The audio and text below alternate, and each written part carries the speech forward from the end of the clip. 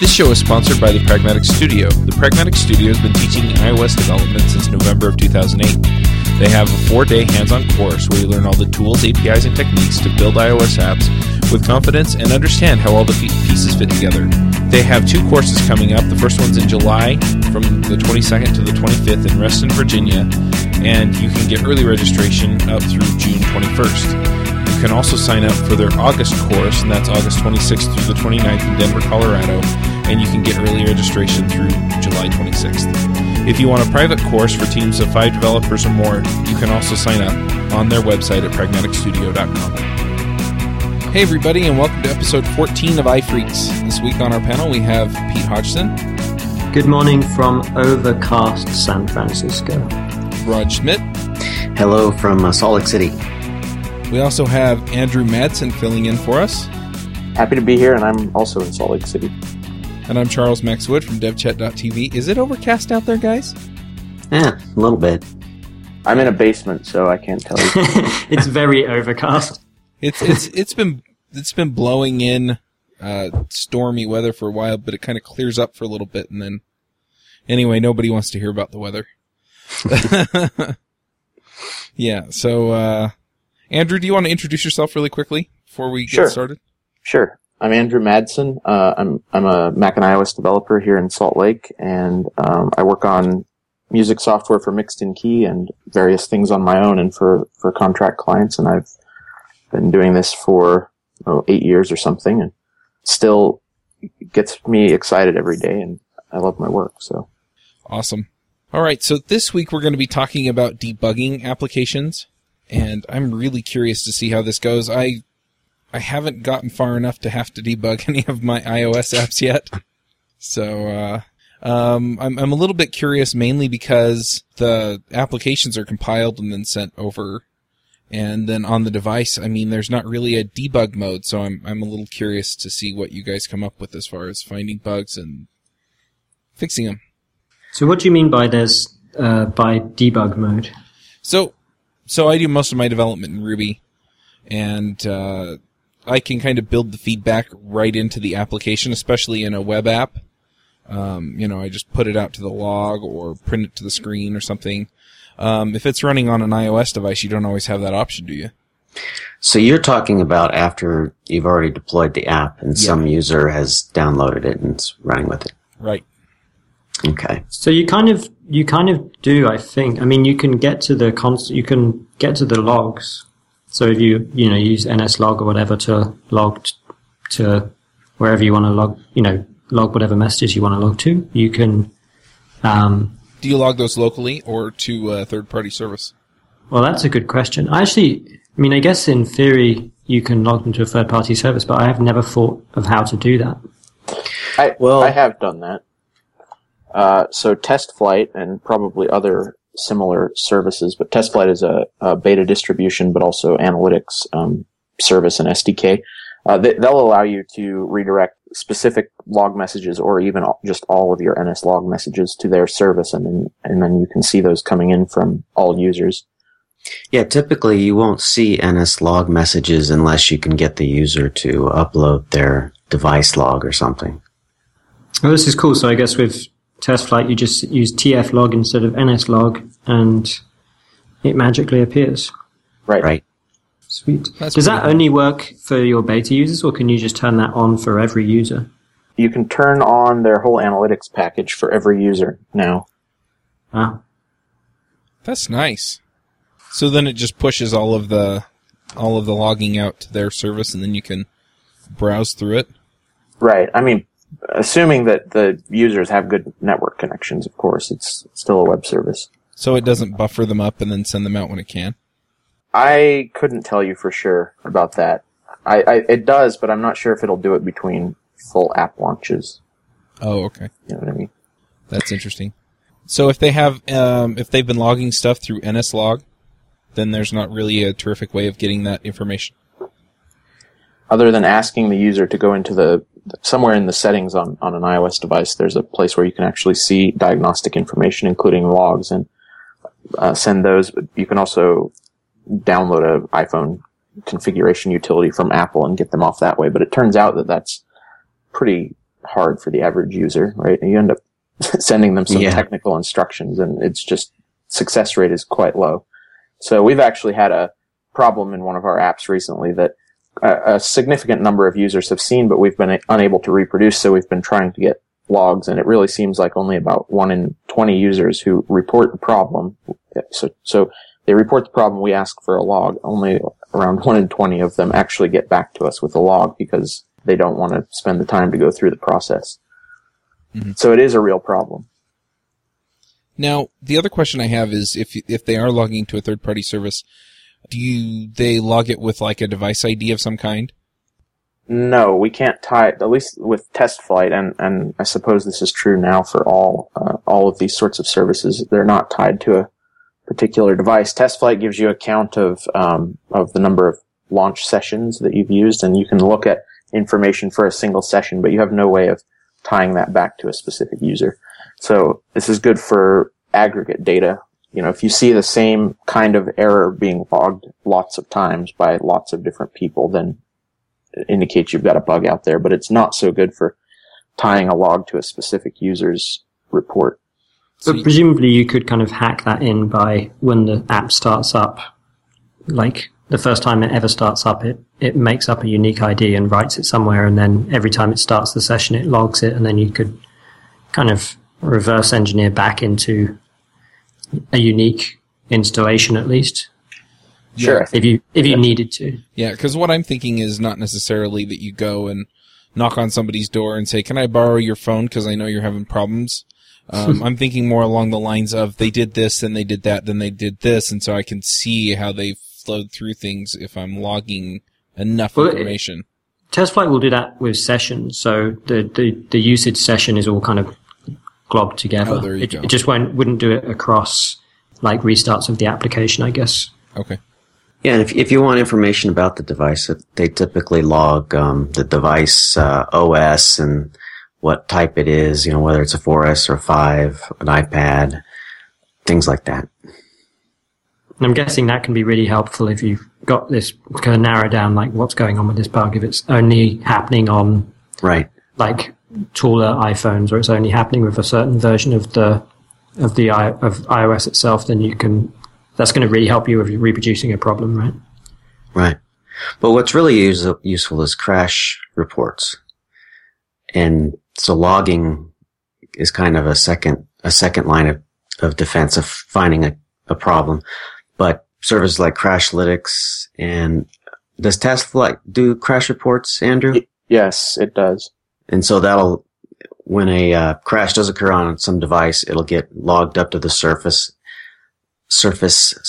service, and then you can look at the crash report, and it's symbolicated for you and everything. So it's really nice.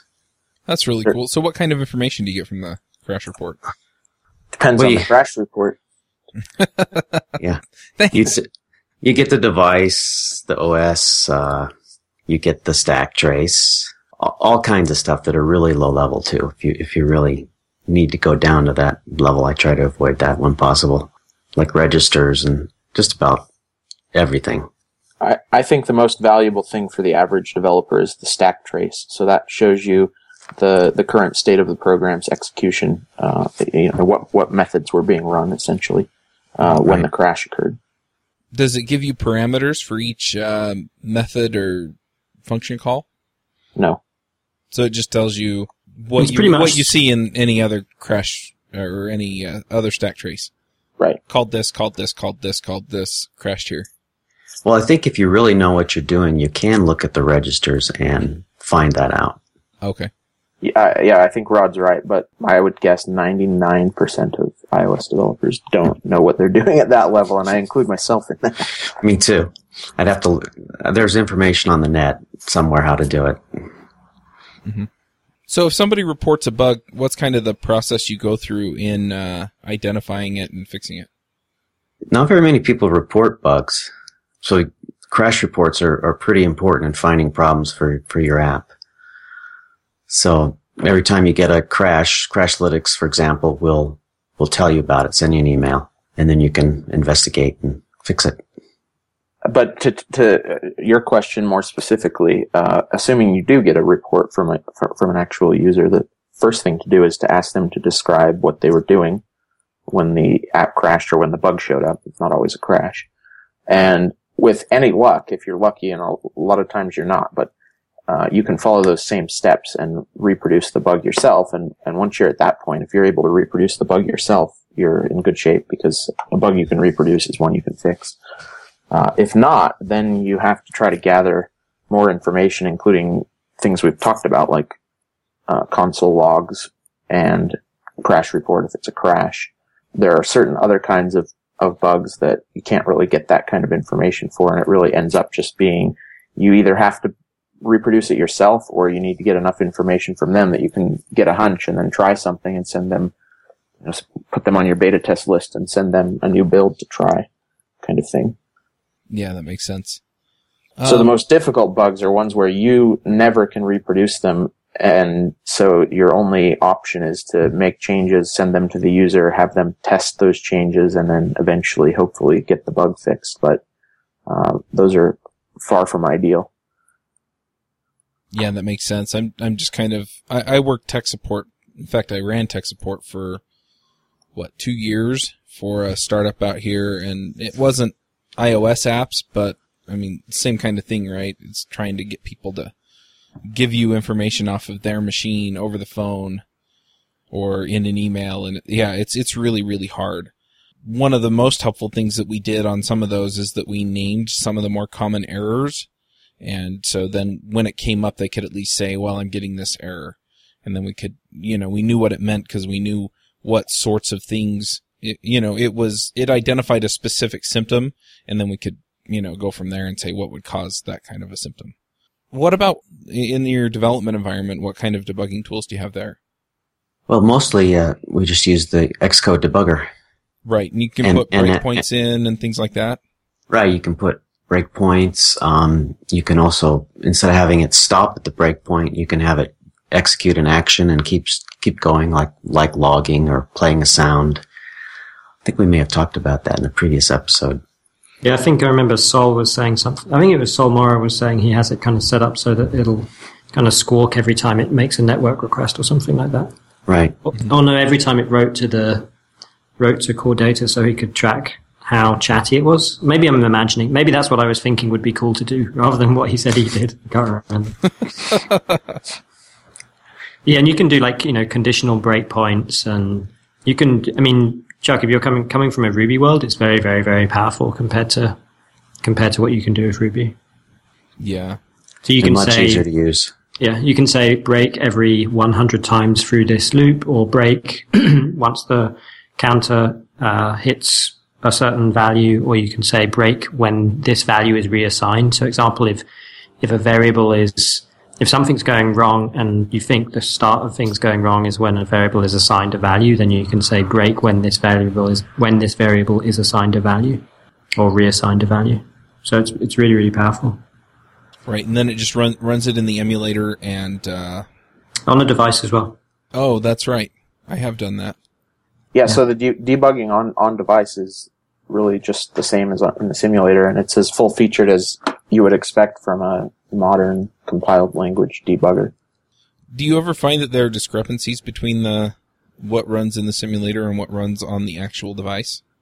Well, typically no, but there are actually some, at least a couple APIs that are not available in the simulator. So one in particular is if you access the music library on the device, it's also sometimes called the iPod library, that API is just not available if you're running in the simulator. So if your app depends on that, or a feature in your app depends on that, it simply won't work in the simulator, and you have to debug on device.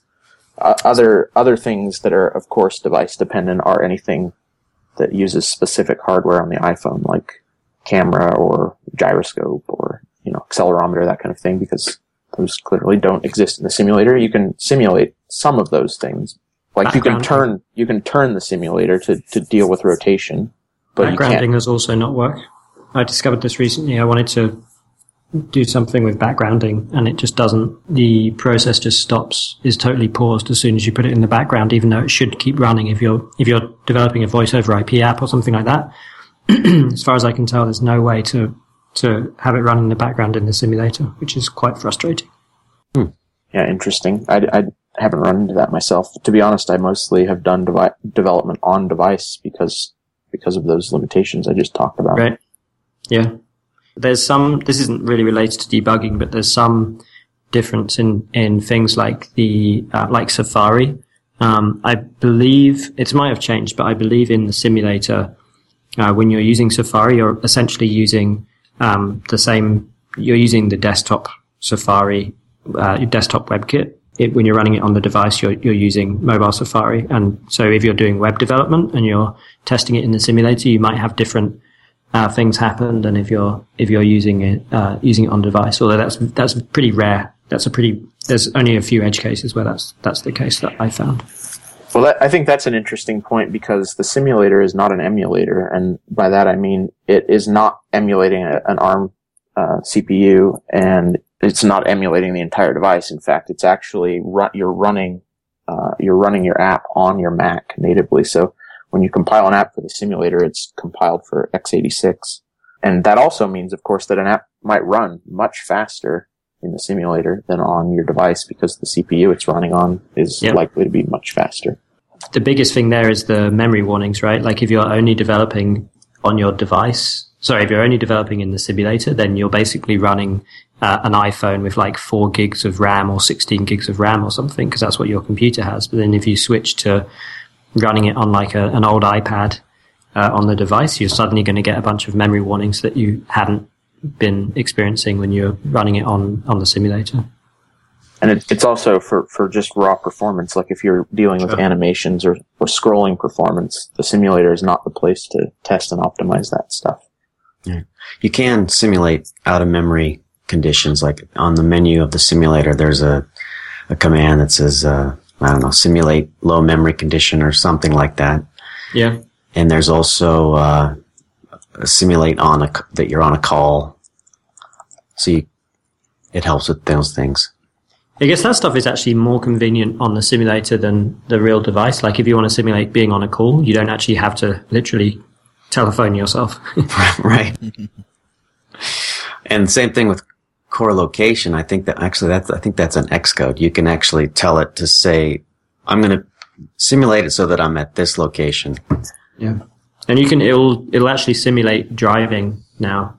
So you can actually say simulate I'm driving around this path, so you can test your turn-by-turn app that you're developing or something like that. We all need another turn-by-turn app. I want a turn-by-turn app for dogs. Oh, wouldn't that be nice? Yep. Is that so your dog can find its way around, or so you can find your dog? So I can find my dog. I don't know. I just like coming up with ideas, ... for dogs. Or ... for the Enterprise. Is that a remote control dog? Yeah, for the Enterprise. Oh, there you go. So we kind of touched on this a little bit when we were talking about measuring performance. So Instruments is this thing that lets you kind of measure loads of different characteristics of your application or of the whole system as it's running. And one of the really cool things it does is to help you measure what your graphics are doing in terms of whether you're rendering things, how often you're rendering things, whether you're rendering them on the processor, on the CPU or the GPU. So it has these really nice kind of visual cues. So you can turn on this mode in an Instruments where it will highlight with different colors areas of the UI that are doing kind of naughty things that are going to affect your frame rate. And I have found that incredibly useful when trying to figure out why like a scroll isn't scrolling at the right rate or at a good frames per second. And you can also just turn on a graph that measures the frames per second. So you can, that's normally like if I'm, I guess, debugging a performance issue, I will turn on that graph and watch the frames per second and then just kind of tootle around the app on the device. And normally I'll try and find the oldest, crappiest device that is supported, because that's the one where you're going to see these issues. And then, watch for those frames per second to drop down. and that's an issue. There you've identified somewhere where there's, a rendering issue, and then you can kind of start turning on all of these fancy highlighting features to figure out why the frames per second are low. Like maybe I'm doing all the rendering on the CPU rather than the GPU, or maybe, I don't know, some other issues. So that's super useful. Yeah, I think instruments is one of the most useful and sort of powerful tools we have in our toolbox as iOS developers. Besides what Pete just described, it can help you with all kinds of issues, including CPU-bound performance problems, memory problems, where you send a message to something that has been deallocated, memory leaks, that kind of thing. And zombies. Yeah, zombies. Zombies is what the tool for finding over releases where an object's been deallocated and then you still try to use it. And the icon's pretty funny. It's a cube with some of it's kind of like rotten green looking. Nice. So if you're not using instruments to find problems and to fix them, you should be. It's a very powerful tool. So there's some other techniques that you can use to find bugs.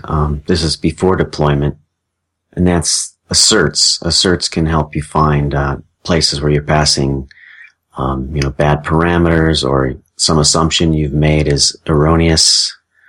So these were popularized by the Eiffel language, where you can have preconditions and postconditions in variants. So before a method or at the start of a method, you can assert all your parameters, make sure they're correct. And those would be your preconditions. And then at the end of your method, you can assert the postconditions, what should be true when the method is leaving.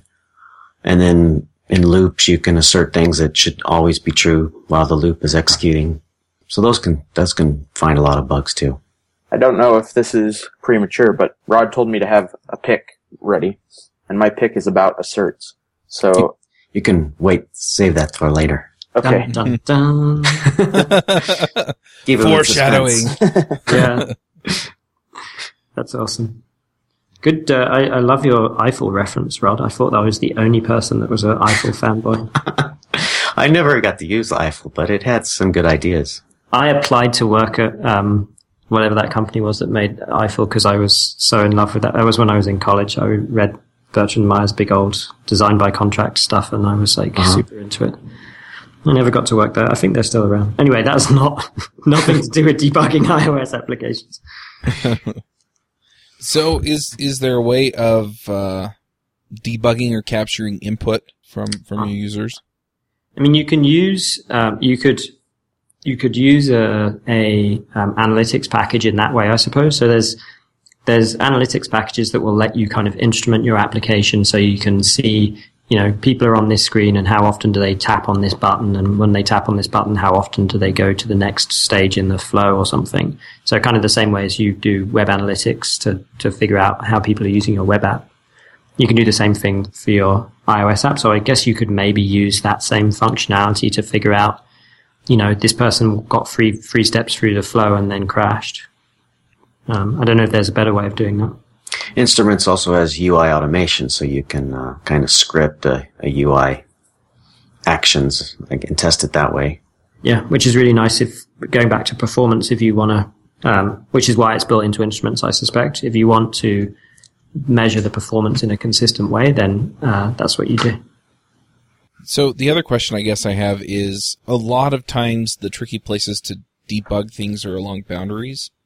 So for example, if you're passing information over to another app to do something, or if you're interfacing with an online back-end system, or some kind of online persistence or synchronization, are there good techniques for debugging those?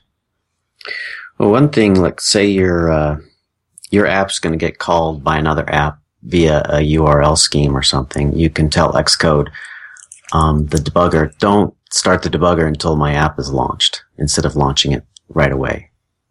Mm-hmm. That can help in that situation.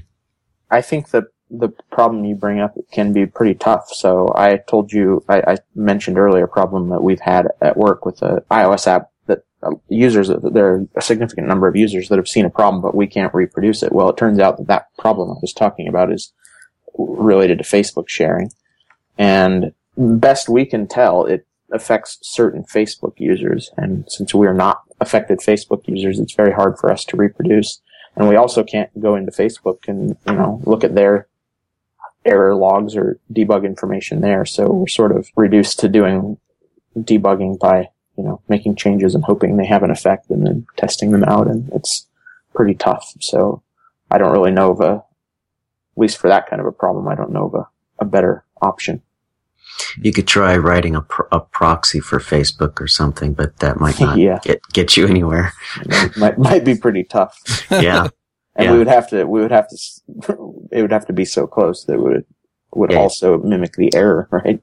You'd only do it in testing. There's this thing called RunScope that's kind of like a proxy, and you could just push all the traffic through RunScope, and then it's going to show you the exact traffic going back and forth. Well, that's interesting. This problem seems to be a problem where we do the exact same thing for two different users, and the Facebook web service returns an error for one of them, not for the other. Yeah. There's also the Charles that Ben talked about, I think last week or on his podcast. Or his screencast. Yeah, RunScope's kind of like Charles in the cloud, basically. It's kind of funny. I tweeted the other day someone should make Charles in the cloud as a service, and these RunScope guys tweeted me back and said, we did. Yeah, I've used Charles in the past, and it's pretty handy. And I've used it for web stuff. I've also used it to spy on apps that I'm running on my Mac to see what they're calling out with. That's always interesting. There's another app called Little Snitch that's, I think, the sort of popular way to do that on the Mac. But I know people that run that all the time just to see what they're, to monitor outgoing network connections for things they don't want. You can block them too. Yeah, and you can use it to check up on things if you're running things through your machine. But from the actual iOS device, I just don't know if there's a terrific way of doing that outside of using something like RunScope or something to, see what it's calling back, where it's calling back to, and what it's sending back. Right. Yeah, it's not something I've really dealt with. I've done some really low-level Ethernet, TCP/IP, well, actually UDP development, and you can use a program called Wireshark but that shows you the binary data that's going out over the Ethernet port or the network port. And I've actually done that for iOS. You have to route your traffic through your Mac or something, some machine running Wireshark to see everything that's going to and from. Yep. It's a cool program though. I'm trying to remember. Ethereal, I think is what it was called before, way long time ago. Yeah, I think you're right. And then it became Wireshark. I used it quite a bit when I was a sysadmin to try and figure out what some of the stuff that was going across the network was. So anyway, yeah, so those are all good resources for that. And, you can see what's going through. You can also, if you control the back end, a lot of times you can look through the logs there and see what's being pushed in and where the problems are, what it's sending back through similar logging methods there, which is also pretty nice. And I have to say that I'm much more specialized on the back end than the front end. Hint, hint, if you need a developer that does that, I'm for hire. But, yeah, it's really interesting to see where this breaks down and where some of the disconnects are between what you expect and what you actually get. Well, I think it's important to keep in mind that Apple is not really a web company. They're they make devices and software that runs natively on those devices, and you can sort of see that in some of their tools. Their tools are not geared toward debugging web integration so much as, the app running on device, which you expect, but sometimes it would be nice to have some of those tools built in. And I think iCloud is actually a good example of that because that is an Apple web service.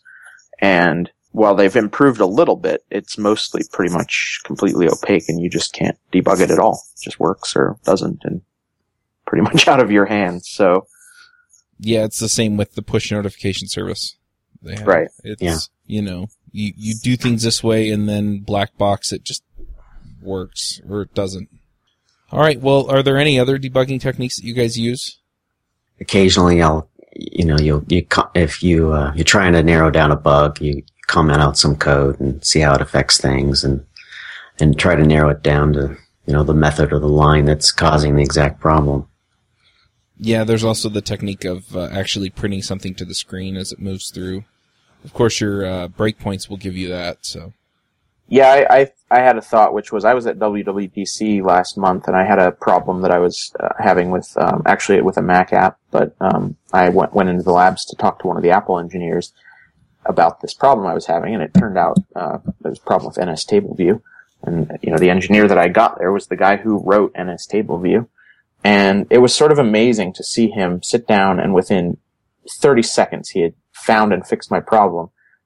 And he used the debugger so much more quickly than I can use it. And partly, of course, that was because he knows the code intimately, but also just his ability to use the debugger was impressive. And one thing I noticed is that instead of using the GUI for the Xcode debugger, he did almost everything using the command line interface. So Xcode actually gives you a command line interface to the debugger, which internally is LLDB now. It used to be GDB. But I think that's something that can be valuable, is if you actually learn how to use the command line interface for the debugger, there's a lot of functionality there that's either easier to use or not available at all in the GUI, and you can take advantage of that, and some of it's very powerful. And you can use those commands in the Xcode console too, right? Well, yeah, that's what I mean. So he was in Xcode, but he was just using the Xcode console. It gives you a command line interface to the debugger while you're running. I've used that a lot to just dump out like the result of an expression. So if you say P space and then the expression, it will evaluate it there and then. Or right. PO. Yeah, PO for an object. I use that all the time. I use that too. I think it's kind of funny because I think that's what everyone or a lot of people, like, that's like the one bit of the command line LLDB that we know. And then after that, it's all this incredible arcane black art. Right. Right. So he was using it for everything. He was setting breakpoints, symbolic breakpoints that way, and printing out stack traces and all that. And I just found it interesting that he was so fast with it, and he seemed more productive that way. And I think awesome. It could be beneficial to learn some of that. So another thing I know about LLDB in particular is that it has a full Python interpreter and a Python API. So you can actually write Python scripts to extend the functionality of the debugger. And you can tell it to run a Python script when you've hit a breakpoint or some similar thing like that. And I actually saw Mark Dalrymple talked at our Cocoa Heads meeting, I think a couple of years ago, but he had a function that would print, or that would, when a breakpoint was hit, it would actually look up the stack trace and look for a specific method in the stack trace above the method that the breakpoint was in. And if that method was not there, it would continue instead of breaking. So it gave him this powerful way to break in a particular method, but only if it was being called from a specific other method, and not in any other case. But it was just an example of the powerful things you can do if you understand LLDB at a lower level than I think most of us do. Wait a minute. That's a great example. So you're saying that the debugger is just code? Well, the debugger is a program. I know. That's kind of what I'm trying to say. Yeah, but it has a Python interpreter and a Python API built in, so you can write, extensions to the debugger in Python, not in some other language. But, that can be very powerful, and I think it's something very few people are really using. Why is all the really useful stuff in Python? Why not Ruby?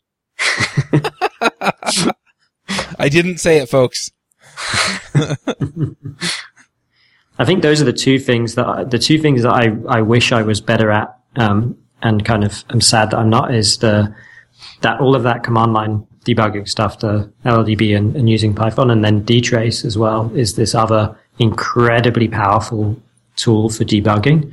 I think it's what Instruments is built on top of, but it's another one of those like arcane black arts where you see someone who's powerful in it, and they do look like they're literally performing magic, but like I have no idea how to do it. So dtrace, yep. You could measure every single time a method is called, or you can. I can't even think of good examples because it's too magical for my brain to get its head around. Well, we had a problem where an app was rejected from the App Store. It's actually a Mac app again, but rejected from the Mac App Store for opening a file in read-write mode that it should have only been opening in read-only mode. And we had no idea. We weren't doing anything in particular. We were using some higher level API, some Objective-C API to open this file, and we were not writing to it, but it turned out it was being opened in read-write mode.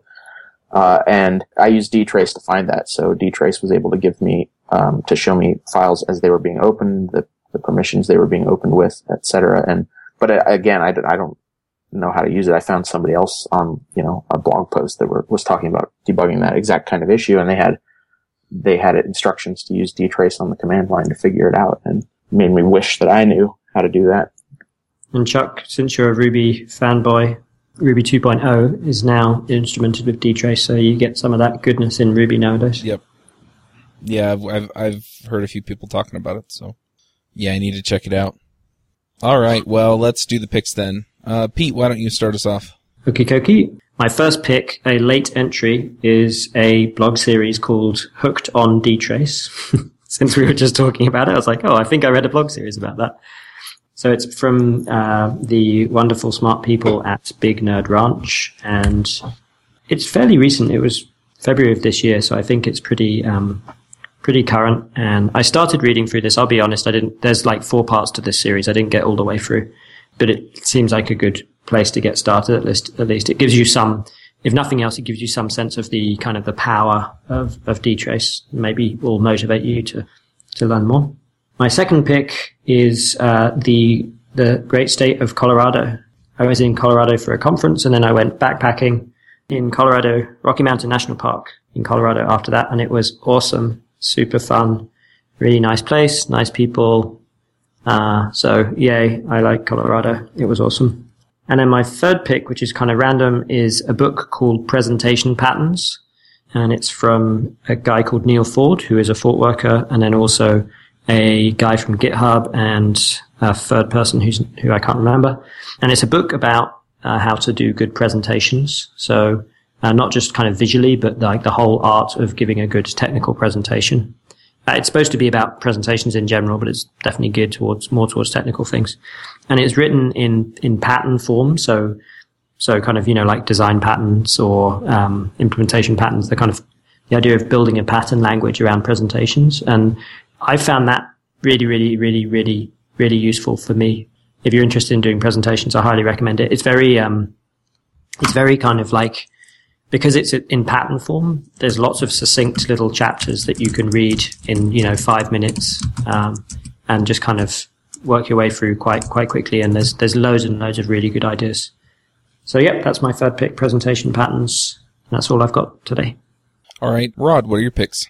First off, I'll do Cocoa Lumberjack. It's a logging tool similar to Log4j that makes your logs easier to read. You can color them and filter out certain things based on debugging level and all kinds of stuff. So using logs, that'll be very useful. And then a couple of books that talk about writing bug-free code that I launched down to a long time ago when I started my career. And one of them is No Bugs by David Thielen. Talks about using a debugger and asserts and all that. And also Writing Solid Code by Steve McGuire. Oddly enough, both written by Microsoft employees. And then my final pick will be the Major League Baseball at-bat app, because it let me watch the home run derby when ESPN app wouldn't. And that's it. Nice. Andrew, what are your picks? So I only have one pick, and my pick is this previously mentioned asserts blog post by Mike Ash. So Mike Ash has a blog called NS Blog that it's about Mac and iOS programming, and it's very technical, and that's what I like about it. So he goes into very low level details, sometimes assembly, about iOS and Mac development topics. But back in May, he did a post about asserts and the proper use of them. And this is something we've sort of been discussing internally at work, and I think it's valuable. But he talks about what an assert does, what it's good for, when you should use it, when you should use them, when you should not use them. Pretty valuable stuff. Awesome. All right. Well, I've got a couple of picks. I'm going to be going to the Mountain West Ruby conference, or not Mountain West, Lone Star Ruby conference, and then I'm also going to be doing a retreat with the guys from Ruby Rogues. And a couple of things that have really paid off for us. First off is for travel, I usually fly Delta, and I have a Delta Sky Miles card. The thing that I really like about all of that is that I can use the Delta app to check into the flight, do all that stuff. It just makes my life a whole lot easier. So I'm going to pick the Delta app. The other thing is we looked at a couple of like Airbnb to find our house, and we're staying at a house in Austin for the 3 days with the Rogues guys, and so I'm going to pick them as well, Airbnb.com, just as a great way of finding, a good place to stay while you're out at conferences.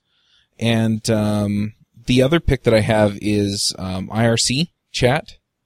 Most of the conferences I attend have a back channel IRC chat discussion, and so I really enjoy that. And I use an app called Colloquy to do my IRC stuff, and so I'll put links to all of that in the show notes. And those are my picks. Yeah, we'll wrap up the show, I guess.